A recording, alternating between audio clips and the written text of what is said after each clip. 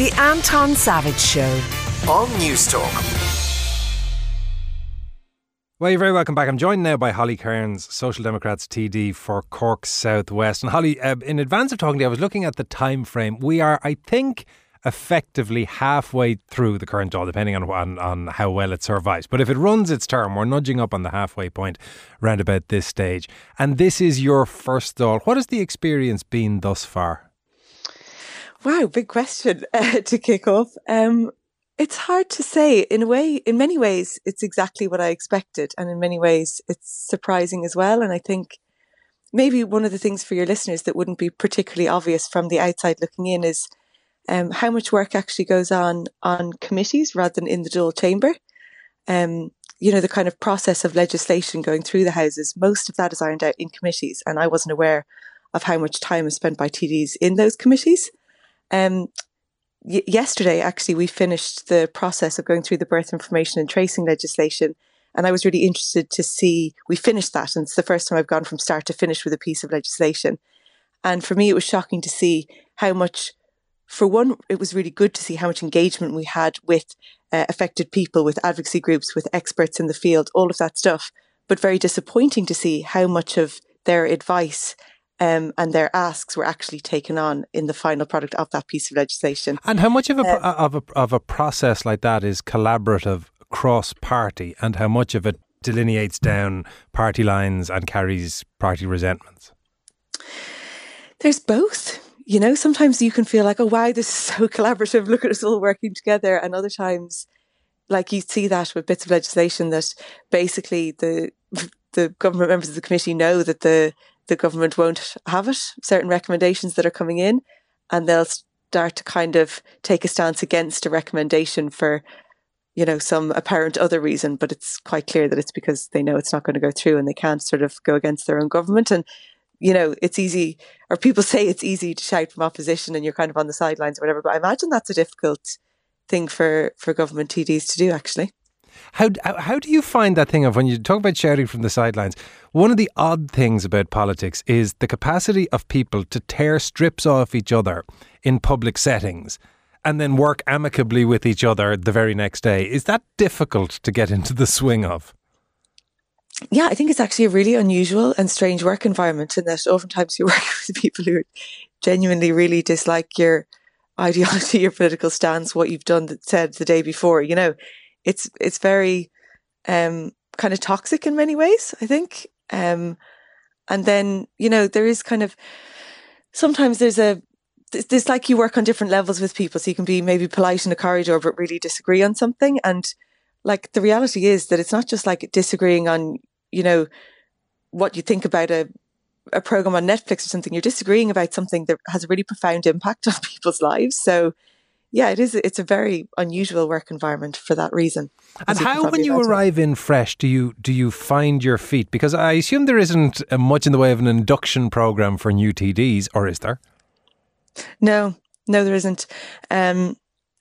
It's strange. And like people would always have said to the TDs who got elected in the last election, like, oh, you never experienced what the Dáil's like properly. Like we got elected and then the pandemic hit like a couple of weeks later. So we never experienced like the Dáil full of people. We're only kind of seeing that now for the first time. And people were kind of saying, oh, you don't know what it's really like. We're in the convention centre. Everything was different. So I'm not sure I entirely have a grasp of what it's like yet. But do you, even little things like finding the office, figuring out what do I do week 1, week 2, how do I staff it, all of those things, because effectively you have to run in large part your own operation within the parliamentary party. Then you have to contribute to the parliamentary party. Then you have to contribute to the Dáil. It's a lot to navigate and to figure out without a handbook. Absolutely, yeah. And me and my team, we're all new to the business, and and I suppose I had very short amount of time on Cork County Council as well. So I have to say that I personally did find it very, very difficult to navigate. I think I had 6 or 7 months in Cork County Council, then straight into the Dáil. It was only actually in recent weeks I found out that there's a way you can get from Leinster House to the committee rooms without going outside. Like you say, those basics, we still don't know my way around or how to find things often. But that inexperience, can feel like a disadvantage in many ways. not knowing where you are. I don't come from a political dynasty where people explain to you how to run a constituency office, how to, address this issue or that issue. And that can feel like a real disadvantage.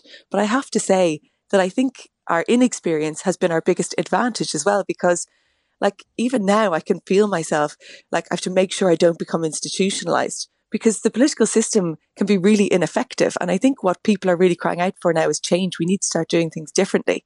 And it's nice to not actually know what the status quo is, because you have more an objective kind of stance or view or overall kind of perspective. And I think that it has been hugely beneficial to us, because sometimes with that, the most basic questions you say sometimes, why?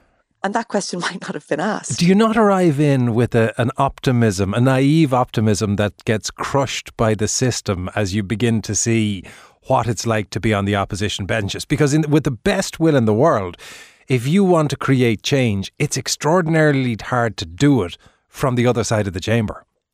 Extraordinarily, absolutely. But I think there's different ways of looking at this. Like I remember just after the general election, and I personally was devastated that we were looking at another Fianna Fáil and Fine Gael government. I was like, oh, this is awful, after everything. And then I was speaking to one of my party leaders, Catherine Murphy, and she's like, long-term politician, so much experience, so much knowledge. And she was like, no, this is a change election. For the first time ever, they're properly in together. They can barely hold up a government between them. That's historic. This is the time things are changing. So like change can feel really slow, and that's really frustrating. And that's a good example of it. It's like, here we are having another term of Fianna Fáil, Fine Gael governments. We're having the same old politics again, basically. And what we want is something new, a different style of governance. But then you can see how quickly things can change. And we have to remember that as well, because there's no point in, like, yes, you go in and you're naive and you're whatever, but that's good. That's what we need. Like change can happen quite quickly. And I think I really still feel that, because I know from Cork South West, like when I said I was going for the local elections, people quite literally laughed in my face. Like they said, you haven't a chance. And we got that local election seat, albeit by one vote, and then went on to get a Dáil seat. That all happened in the space of a year in what's generally regarded as one of the most conservative constituencies in the country. So I think we have to, if we just kind of give up and say, oh, look, it's never going to happen, change is too slow, well, then that's what we're going to get. And ultimately, when you try and advance something different, well, you might get it. And from what I've seen, you can. People want something different. They haven't necessarily always had that to vote for. And so I do feel optimistic that change is on the way. I think this is the time now, the tide is turning. And what people want is, real alternatives to vote for. And that's what we as a party are offering. And our job now is to make sure that we can offer enough of that in enough constituencies, and that's a real job of work. Well, I'm in the business of offering clouds for your silver linings. Let me offer another one. What about the exposure to the kind of cynicism and vitriol that you get as a national politician? Because I think outside national TDs, it's hard to empathise with the sheer level of nastiness that TDs can get subjected to online. Now, some will say it is deserved, whatever about that, setting it aside. It must be difficult. It is, and I think, like, for me personally, I get a lot of abuse online. I think most politicians do. For the first maybe year or so, I thought, oh, it doesn't really bother me. It's like water over duck's back, who are these people? They're just trolls. Most of them don't have pictures on their accounts. They don't have real names, But I think, it's eventually it does penetrate. Like for me, it was without me realizing it. Eventually I was like, this actually is quite difficult. And I think it's when you encounter that kind of abuse in real life, then the abuse online becomes something different. It's like that could actually Have you encountered it in real life? Yeah, I think most TDs have. And for me, that was the moment where it changed. It made me feel like actually those people online could be real people. You said that moment, what happened? It's something I'd actually prefer not to discuss. It's one of those things that actually, unfortunately, brings more abuse on politicians from what I've seen. So, yeah. So that even if you discuss the instances where you have been abused, all it does is cause people to do it again. Yeah. But of course, like when people are in politics, oftentimes they're trying to drive the kind of change that will negatively affect some people. So this is not taken out of experience, but as an example, one of the core policies of the Social Democrats is sláinte care, we believe that everybody should have healthcare at the point of need based on how much you need it, not how deep your pockets are. The current system that we have very much benefits some people financially. There's a lot of money in private healthcare. So when we're constantly driving the kind of change that would see a national health service, that will negatively affect a lot of people who are making a lot of money now. So it is to be expected that you get, a lot of people trying to take you down. And I think we need to see it for what it is. That's what it is. And really not let it affect our work. Final thing then, Holly, when you look at the things that the Social Democrats and that you are trying to achieve, because you obviously have objectives in relation to people with disabilities, you have objectives across the wider party in respect of health and a number of other areas.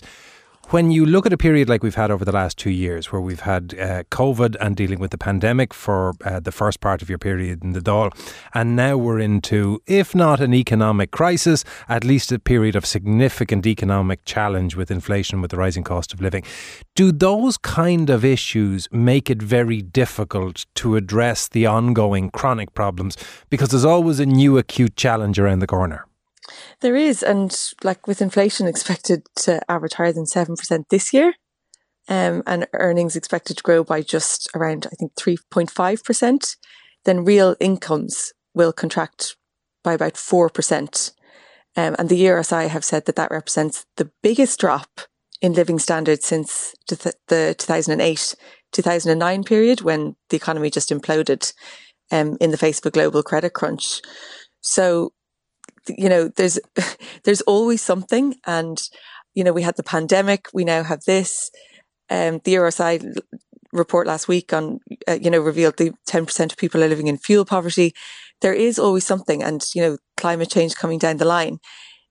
It always highlights the need for a socially democratic government, time and time again, the need for proper investment in public services. I don't know how many times the government need to learn that lesson before they stop repeating the same mistakes over and over again. And like we saw it when the pandemic hit, overnight socially democratic policies introduced. And I really genuinely thought at that time that we would learn from that and there'd be a real shift. And lo and behold, overnight, as soon as possible, they returned to business as usual. Protecting private interests over public ones, all of those things. So yes, there's always something, and the government will throw them out as excuses, but in fact they're reasons to finally change the way we operate, the way we do things. Holly, thank you very much. That is Holly Cairns, Social Democrats TD for Cork South West.